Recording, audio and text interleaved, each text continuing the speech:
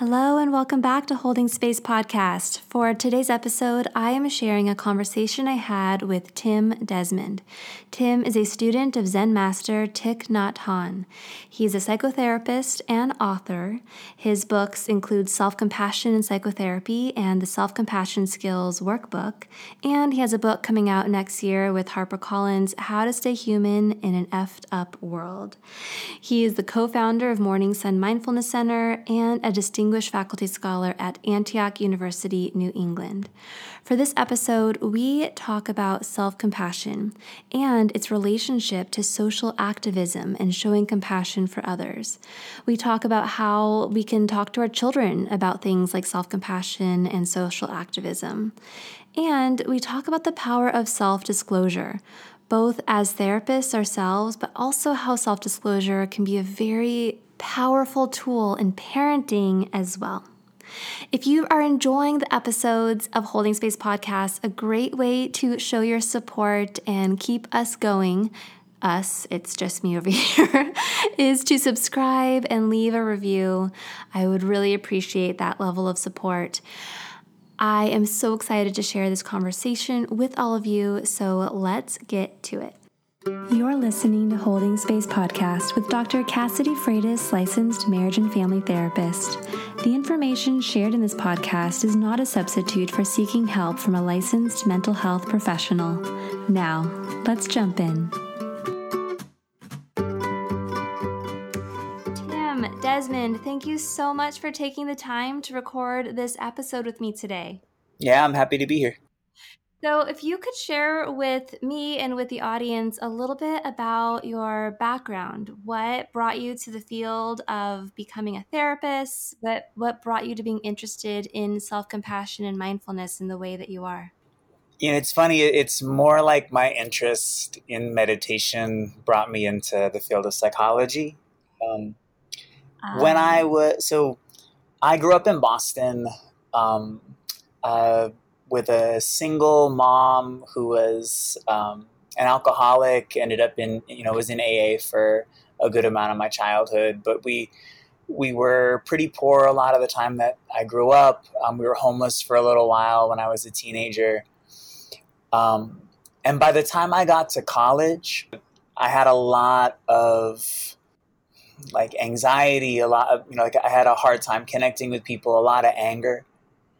And it was actually in a political science class that I was assigned to read a book by Thich Nhat Hanh called Peace is Every Step. And when I read that book, I recognized that mindfulness and compassion were exactly what was missing from my life and what I needed more than anything. And so as, 19-year-olds sometimes do when they are exposed to something that really makes sense to them, I completely immersed myself in those practices and in the study of meditation. And I would just follow Thich Nhat Hanh around. I would, go to whatever center he was teaching at. And for the next, for all through my 20s, my whole focus was learning as much as I can about developing mindfulness and compassion in me, really as kind of an antidote to some of the transmissions that I had received growing up. And then it got to the point where I realized that I needed to figure out some way to earn money, and clinical psychology was the closest parallel that I could find that was basically about getting paid for practicing and teaching mindfulness. Wow. So it really came for you out of need, out of a need for healing and for, as you said, an antidote to some of the experiences and transmissions that you had yourself growing up. Yeah, it did. Have you found that because of your own experiences, whether it's through childhood or more recent experiences, because I find that as a therapist myself, right, and also as a researcher and a writer, if I don't have my own like personal things that bring the like energy and the passion, and sometimes like the need, like I need to research this because I want to know the answers, like Yeah. for the larger community, but for myself as well. Have you found that those personal experiences have brought that fire, that energy, that passion to your work? Yeah, I mean, what we want is just to feel really alive and to feel connected with ourselves and what we're doing. And we want to feel like, yeah, we just want to feel connected with what's happening in our lives. And so being motivated by what feels like the most important thing to me is going to be if I can make that the driving force in my career and in kind of whatever I'm doing, then I'm going to be able to bring my full self Mm. to that. And otherwise, I'm going to show up as, only part of a person, and I'm not going to be as effective, and I'm certainly not going to be as happy. One thing I've really appreciated about your work and following your work is your ability and willingness to show up as yourself, as a human being.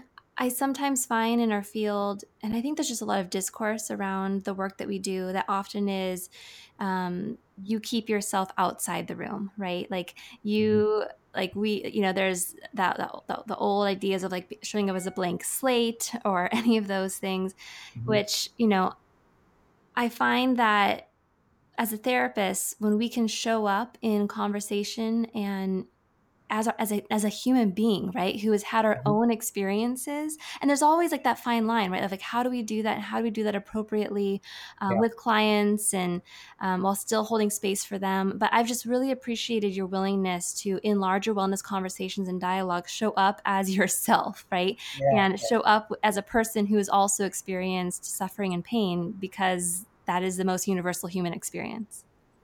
That's what I've found helpful for me. The people that I find myself drawn to, and the people that I find really are able to kind of share something that benefits me, are the people that are willing to be more transparent. There's a lot of research that I won't go into right now, but actually, appropriate disclosure Yeah. is might be the only quality of psychotherapy that's been shown to have a causal, not just a correlational relationship with positive outcome.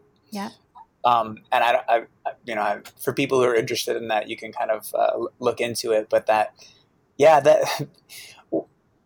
as a therapist, what we're really doing is just what we have to offer is all of our experiences, and our formal training is part of that. But if that's all you have to offer, you're not going to be that helpful. Like your full humanity is going to be a lot more beneficial to the people that you're working with. Mm. I just had a session last week where I was in that session. I felt called to say, "Can I speak to you as another mother, as a mother to you as a mother?" And she was like, she looked at me and she was just like, "Please, yes." Like that's, and Yeah. it was one of the most profound and powerful sessions that she and I have ever had, because I allowed myself to say, "I'm going to show up like Yeah. as a human being right now, right?" As somebody who has also experienced some of the pain and suffering that can come within motherhood. Yeah. I Yeah. don't know. It was really profound and powerful for both of us, right? Like I was transformed as she was as well, and it was just such a, I don't know. So I actually have not seen that research, but now I'm Yeah. interested. So after this, I'm going to be hopping on and looking more at that. Maybe you can send me some of Sure. those articles, because that is so fascinating, and I believe it because I've seen it and felt it in session. Well, most of the data that we have about positive outcome in psychotherapy is correlational. It's Yeah. just like, what are the things that are correlated, and we don't know if they actually cause it, or if maybe those kind of factors are caused by therapy going well. There's one study that asked therapists, do you believe that disclosure is helpful, harmful, or do you not know? Mm. And every therapist that said, I think disclosure is helpful, they kicked them out of the study. Everybody who said it was harmful, they kicked them out of the study. And they only went with therapists that said, I don't know if it's helpful or not. Ah. And then they said, well, what I'd like for you to do is with half of your clients, when it's appropriate, disclose about yourself. And with the other half, don't. Mm. And they found an unequivocal, like statistically significant improvement when therapists did that. Now, you usually can't manipulate variables because you can't find a therapist that's able, that would be actually, say, I think, being compassionate, I don't know if that's going to be helpful with my clients. They're not willing to actually be less compassionate with some of their clients. But with this one, they were actually able to manipulate the variable and show a causal relationship. Wow. I know that for the podcast, there is a big portion of the audience is therapists. So I actually love that we just went there right now because I think that there's such strong narrative around what disclosure, the danger of disclosure. I think that was the big narrative in at least my training, right? Like the legal ethical classes, like just being very careful, and to the point where it almost scares you as a therapist to disclosing at all, but then that can also block showing up as a human in the room, right? And it's the same as being a parent. Yeah. We can have the same fears of actually being transparent to our children. Yeah. And yet it's the same thing. It's like, what do I want to teach so I have a 5-year-old son. What do I want to teach him?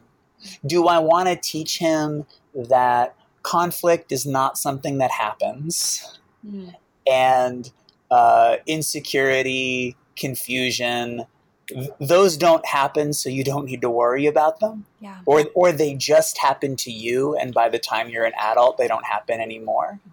Or do I want to teach my son that I feel confused, I feel insecure, I get into conflict, I get frustrated, and this is what I do. This is what I've learned to do when that part of life happens. And this is where I'm at in my process with that I still have more to learn, but I've learned things that I've found are helpful and that I can share with you.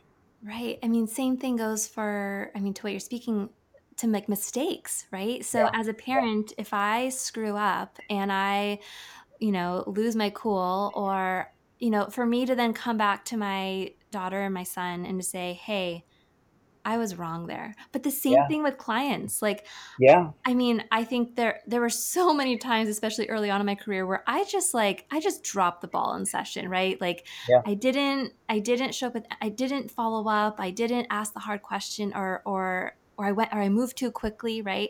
But the idea of like coming back the next session and saying, hey, you know what? I don't think that I handled that right. Like I would have never done that because, oh my gosh, I'm going to lose my credibility. But now I really hear what you're saying, because the same thing goes for in the therapy room. Like if I can actually show up and say, you know what, in our last session, I think I dropped the ball there, or I'm sorry, or is this working out? Like, am I the right fit? Am I the right fit? And it's okay for it to not be, because I'm showing up as a human and actually showing you in that moment that like perfection is actually not what is ever expected here. That's so true. And that's something that I wish people would do more in our field. The data seems to point to the fact that even the absolute best therapists in our field are able to make significant progress with 75% of their clients, which means that even if you are one of the best therapists in the country, 1 in 4 of your clients aren't going to really get better at all. And so we need to kind of recognize like that is the ceiling that we're working with. You don't have infinite power as a therapist. You're a human being who wants to help. So humbling. And you're not going to be the right fit for everybody. Right. And so, yeah, to be able to kind of recognize that, and the researcher Barry Duncan talks about failing successfully, and I really like that term. I love that term. I want to aim to fail successfully every day. Yeah, yeah, I I love that. So, speaking of human suffering being a universal experience, yeah, therapists included, I find that it's easy to look around and see all the pain and suffering in the world. And the pain and suffering this is no different from always, right? Like there's always been yeah, pain and suffering, but you know, right now we have so much access to the world, which is beautiful, but it's yeah, also makes it very apparent how much pain and suffering is happening. And it's easy for myself sometimes to see it and to look around and to find those like infinite reasons to suffer, and then to feel either frozen or helpless or just like consumed by all the pain and suffering in the world. yeah. And I'm curious to hear from you. Um, your thoughts on how do we move from that feeling of like helplessness to compassion, and then even taking it one step further to to activism, right? Like, does Yeah. compassion and activism here have like, is there a stepping stone? Do they have a relationship? I would love to hear your thoughts on this. Yeah. What you're talking about right now is about how we can relate to suffering in ourselves and in the world. And I feel like that for me is like the core question in my life. And that is the question for relating for how I want to relate to myself, for how I want to relate as a mental health practitioner and as a citizen in the world. Mm-hmm. Um, we're aware of suffering, and there's a lot of ways that we can end up being kind of overwhelmed by it. So one, we can, if we're not able, if we don't have the capacity to be present with suffering without getting overwhelmed, if we don't have that capacity in ourselves, we might end up in despair, Mm-hmm. feeling helpless and just kind of hopeless about the world. We might end up, another term that I really like was created by the writer and activist Starhawk, is we can also end up in something called toxic righteousness, Mm. which is basically like you're inches from despair, but you're kind of just hanging on, and you're and in toxic righteousness, you are so sure that your view is right and that other people are wrong. You have no interest in listening to them. You have no interest in connecting with their humanity. But and generally, the more problems, the more news that you feed yourself, the more of that. It's a form of righteousness that dehumanizes us and dehumanizes other people. Yeah. So that's another direction that we can kind of see in ourselves. Yeah. So there can be hopelessness, there can be this kind of toxic righteousness, and then there can be just sort of escaping into privilege, Mm-hmm. and basically saying, I don't want to know about the suffering in the world because I can protect myself from it. Mm-hmm. What I want to offer is that there's another option, and it's the option of growing and developing your ability to be present with suffering in a special way that allows you to pay attention and care without being harmed by it. And that might almost sound like it's impossible, but if it sounds like it's impossible, it's because we all have a limited ability to do that. Nobody has an unlimited ability to face suffering without being harmed by it. But it's a capacity that we can grow. And one of the best ways to grow it is learning how to relate differently to my own suffering. And as I can do that, then the suffering that's out in the world, in the people I love, or politically, it gets easier to actually be present in that way, when I've learned how to do it for myself. Mm. Is that kind of like, I feel like I've partially answered your question. No. I could go off on I have like a million follow-up questions. I could go off on a million other tangents because it's resonating with my own experience, right? Like I have had my moments where it's hard to admit it, but like that righteousness, right? Where it's like I have my beliefs and I see the other side, and there is a dehumanizing thing that happens in that space, and then anger, like there's anger, right? And then through the anger, instead of like using that as sort of like a catalyst to now dehumanizing this other side, I've been there. I've been in the helplessness, and I have caught myself in the comfort of privilege, right? Yeah. Where it's like Yeah. I'm going to turn it off now, and because I can't anymore. I need to, sleep tonight.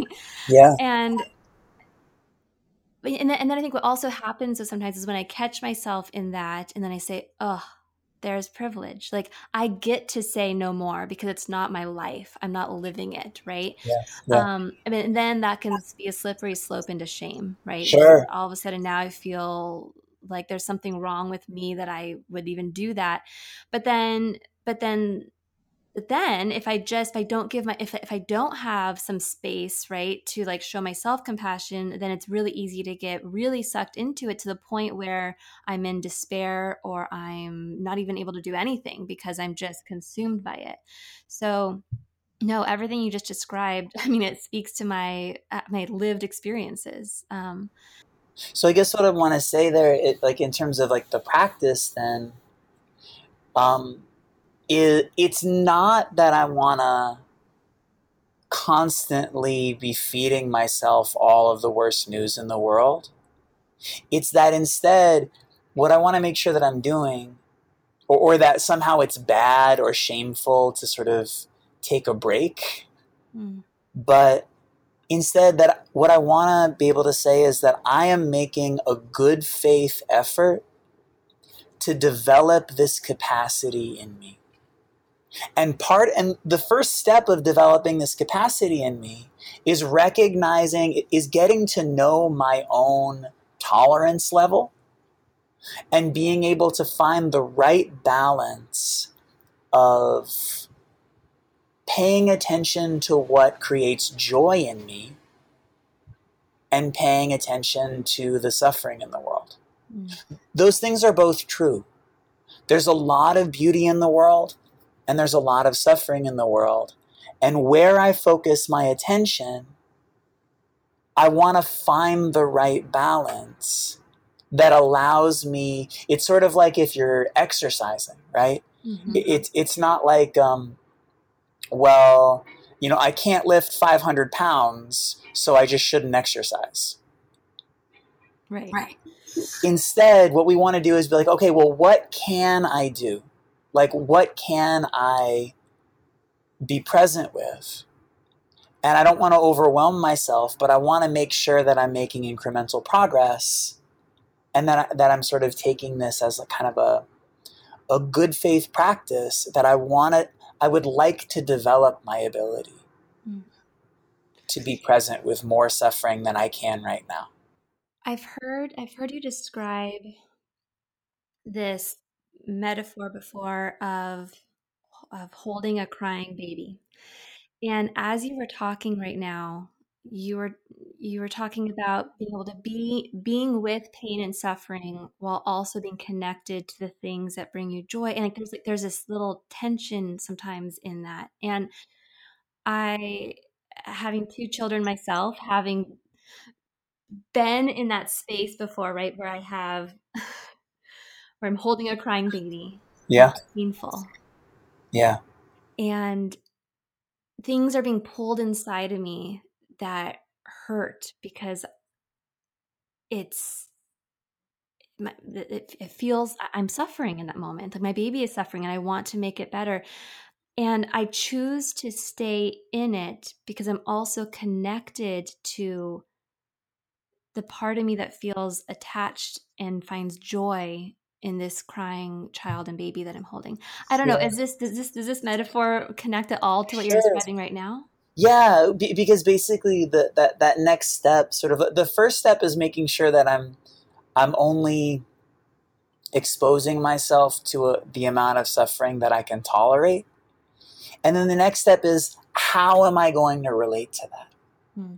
When it does come time, when my child is suffering, the first thing that I want to be aware is that the problem isn't necessarily that my child is suffering.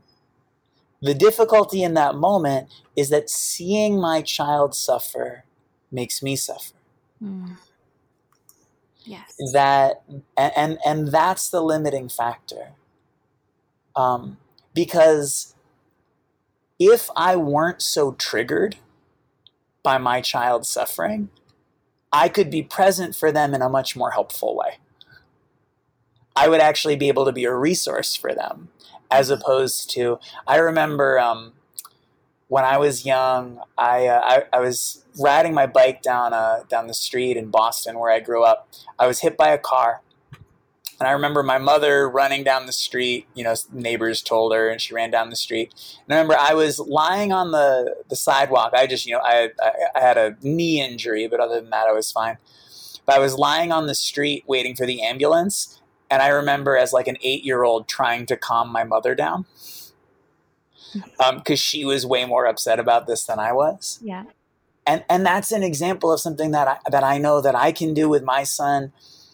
That, I mean, no, I would never tell somebody you shouldn't be upset by your child suffering. But what I can say is that the more upset you are to see your child suffer, the less you're going to be a resource for them in that moment, the less you're actually going to be helpful. Yeah. But instead of saying I shouldn't be helpful or I shouldn't be upset or shaming myself, the practice that I want to offer is the exact opposite. Hmm. The practice that I want to offer in that moment, there's your baby crying. What I want you to kind of experiment with is, if you could like picture yourself like there, your child is suffering and it's hard to be there with her. What I want you to try out, and let me know what you notice, is first, you recognize, what is it about this moment that I find unacceptable? And my guess is that it's going to be like, I don't like to see my child suffer. That's normal. Yeah. And then underneath that, there's a wish. And the wish is probably going to sound something like, I wish that my child never had to suffer. And I want to just allow that wish for a moment. And I want you to try saying to yourself, in that moment when you're in touch with that wish, I wish my child didn't have to suffer, to be able to sort of say, like, everybody has that wish and it's not going to happen. Mm. Every single parent has that wish somewhere in them, but it's not going to happen. And then the next thing that I want you to try to say to yourself is, I'm glad that I have that wish. I'm glad that even though it's impossible, that wish in me, that desire for my child to always have what she needs, that's something that I like about myself. That is something that's beautiful in me. Mm. So instead of saying I shouldn't be reacting that way, instead I'm looking into that reaction and I'm seeing the beauty that's in it. Mm. And in recognizing that beauty, it's changed. I love this. I feel like what you're calling for somebody to do in that moment is to, I almost picture like taking your pain by the hand and seeing it almost as an ally in the discovery of the things that are most important to you. Yeah. Yeah. It's beautiful. The reason that you don't want your child to suffer, there's a lot of evolutionary power Right. in that hope. There's a powerful evolutionary energy in you. That's life. That's older than you, right? Mm-hmm. That's mammalian life saying, I don't want to see my child suffer. I want to see my child thrive. Mm.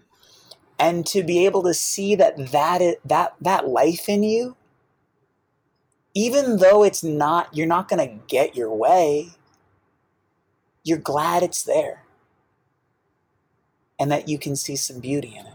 Mm. I love that.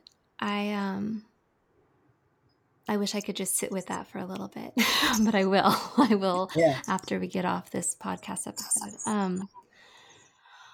Is there, so going with this, well, it started off as a metaphor, but now feels very real to me as a mother myself.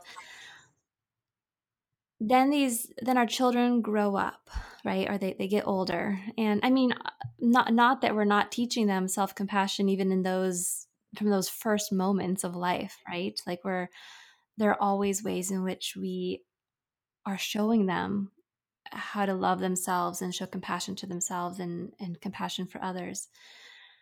I'm curious to hear from you as a parent yourself, right? But also somebody who does a lot of work in this area. How can we teach our children self-compassion and compassion for others? And then are there ways to even teach social activism at a very young age? Yeah. I'm constantly in this practice of experimenting with. So I now have a 5-year-old son. In the past, I actually directed an intensive day treatment program for severely emotionally disturbed children in Oakland, California, and had a lot of experimentation there. And what I know is with kids, you find something that works in one moment and you're lucky if it continues to work for 3 months, and then you have to completely reimagine it. Yeah. And so I think more than anything, it's not getting attached to the particular technique, but being anchored in your own confidence in your own practice, in this value. But I can say that right now, when my son and I get in some sort of a conflict, or like especially when he's when there's he'll be in a situation where nothing that I say, nothing that happens is acceptable to him, and just like everything is wrong. So one thing that we've been doing lately is I'll set a big boundary. One thing that I want to make sure is clear for him is that I don't want to teach him that being unreasonable is the best way to get your needs met. And so I want to make sure that in our culture, there can be sort of a confusion between discipline and hostility. Mm-hmm. And they're radically different things. Although often in our culture they go together. Mm-hmm. When I was directing that day treatment program for kids, what I recognized is that there were two really different cultures in the employees. I had teachers and I had therapists that were working for me. And the teachers really believed in discipline and the therapists really believed in compassion. But what was happening was that what I didn't like about the teacher's approach to discipline is that they would set a boundary with a really angry face. So that they would set a boundary through expressing hostility. Mm-hmm. And we ended up having a big staff discussion and basically talking about, we want to be able to set real boundaries, but we want to be able to set them with compassion. And that insight actually came from me because I was on a meditation retreat while I was working there, and kind of recognizing that in a Zen monastery, there's an incredible amount of discipline and almost no hostility. And that recognizing that actually most adults would be able to, would recognize that self-discipline is a gift. Mm. Self-discipline is something that most adults wish they had more of. So sort of naming that as something that we want to be able to give to our children, not because we don't accept them, but out of generosity. Right.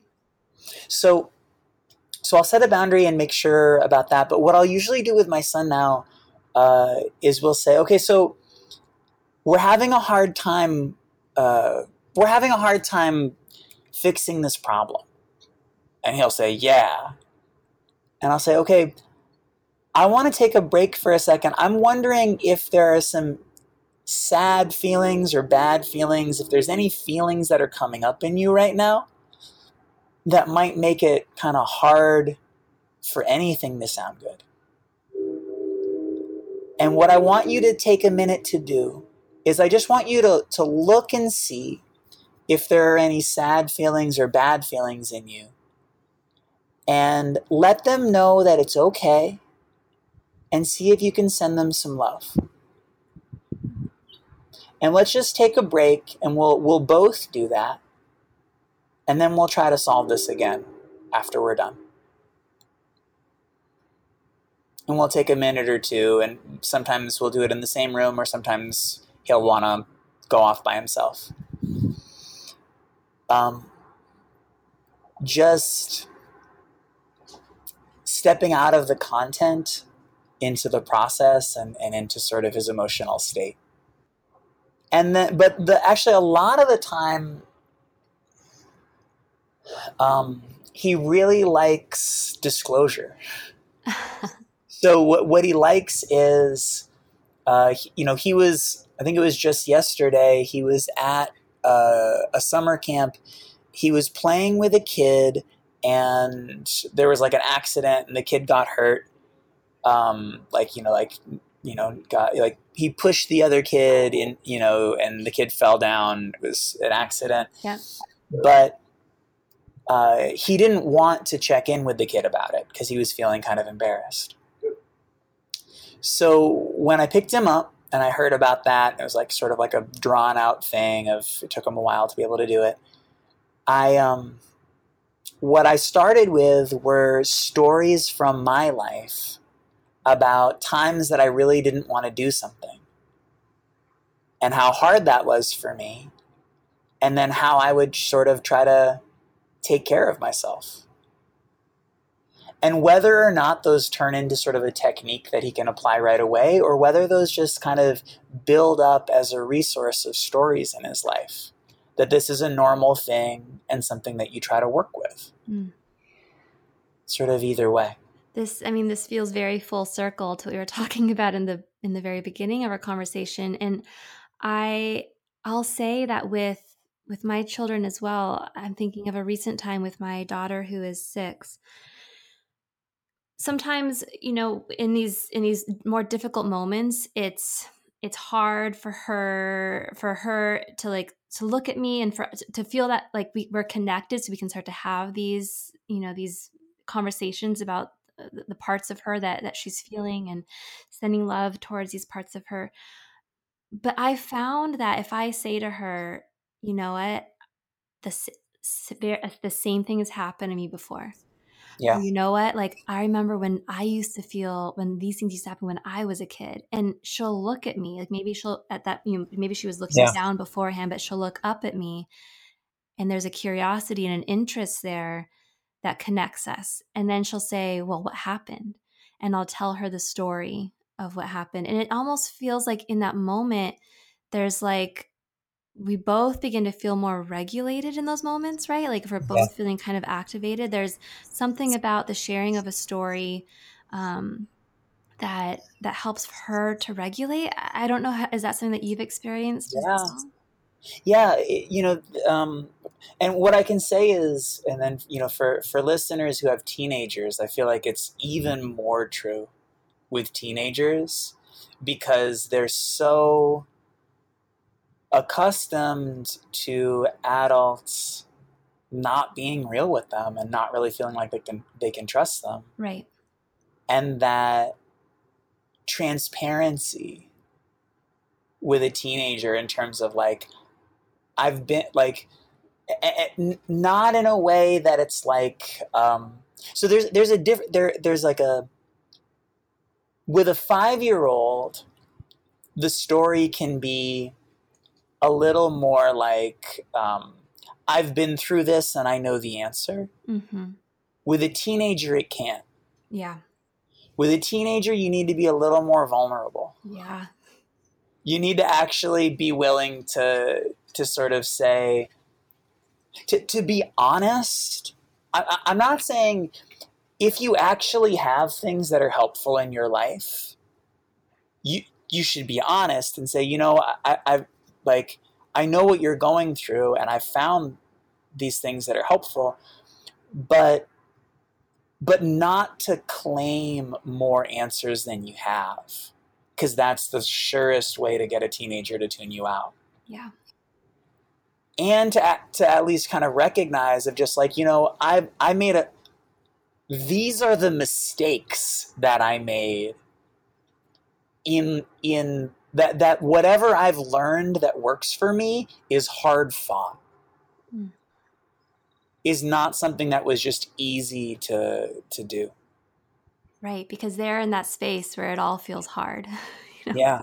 Yeah. And if you're able to share with them that I didn't just come to this wisdom and now telling you what you need to do because I just know, but because I've had really hard experiences, and then opening up to that vulnerability, I imagine allows for that adolescent child to actually hear because they feel like they can connect to that.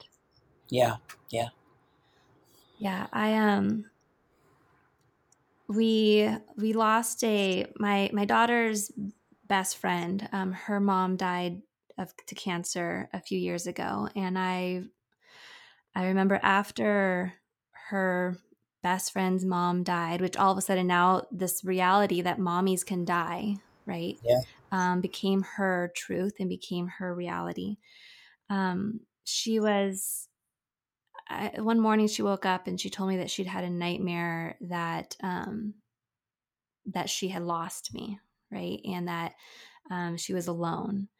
And this wasn't soon after this loss, but I remember in that moment that there was like this tension for me, like I wanted to like protect her from this pain, and so there's a part of me that just wanted to like kind of like gloss over and like you just need joy and happiness in your life, right? Like Yes.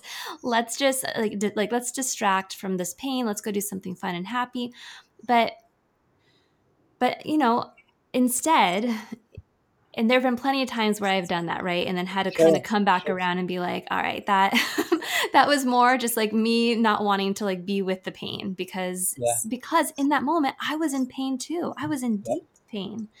Yeah. And what ended up happening is I shared with her, I've been having a hard time sleeping, and it's because I've been really, really sad and I really miss my friend. Yeah. And we both ended up crying with each other. And there wasn't any like big lesson I could offer her in that moment, or like this is the answer, Yeah. because I was in pain. And I remember afterwards like questioning like, oh, like did I just like seal the deal that this is going to be like traumatic for her because now she sees me in a place of vulnerability. What I found, though, is that the weeks and months following that, whenever she had questions about death, she asked me. And they were like some hard questions, like, does it hurt when you die? Like, do you ever come back? Like, will we ever see them again? Right? Like hard questions that I had to be honest, like I don't know the answer to some of these, but I'm just so glad you're asking me. You don't? Yeah. I don't. No, what you taught her in that moment is that vulnerability is tolerable. Yeah. What you taught her is that it is to be able, that it's possible. Now, I want to say, like, sometimes it is the best thing to just to distract. Right. Oh, totally. Sometimes that's like the best possible option. But it's also, I mean, this isn't going to be the last time in her life that she's facing something that is an unsolvable problem. Yeah. And so what you got to do is model for her what you've learned in your life about how to face those things. And we never get to the point where we have all the answers. And the issue is, like, if you think you're supposed to have all the answers, then you're going to communicate to your kid that they're supposed to have all the answers. And the reality is that then they're always going to feel like they don't measure up. Yeah. But if you recognize that it's okay to not have these answers. And it's okay to grieve a loss without having a happy spin on it. Well, Tim, I'm aware of the time. I would love to hear a little bit about some of the things that are on the horizon for you and where people can find you and the work that you're doing. Sure. Well, I have 2 books that are out, Self-Compassion in Psychotherapy and the Self-Compassion Skills Workbook are both with Norton. I have a book coming out, a new book coming out, a new book that's coming out with HarperCollins in the spring that it's called How to Stay Human in a Fucked Up World. Oh my God. That's kind of about a lot of what we're talking about. You can see sort of a little taste of that. I did a talk at Google recently and sort of talked about some of those issues. I watched that talk, so I'll link it in the podcast notes. Yeah. And and I'm actually right now working with a team at Google and just looking at ways to be able to make these practices and just sort of like empathy more available to more people. But yeah, the book coming out next year and that Google talk are probably the best way to learn more.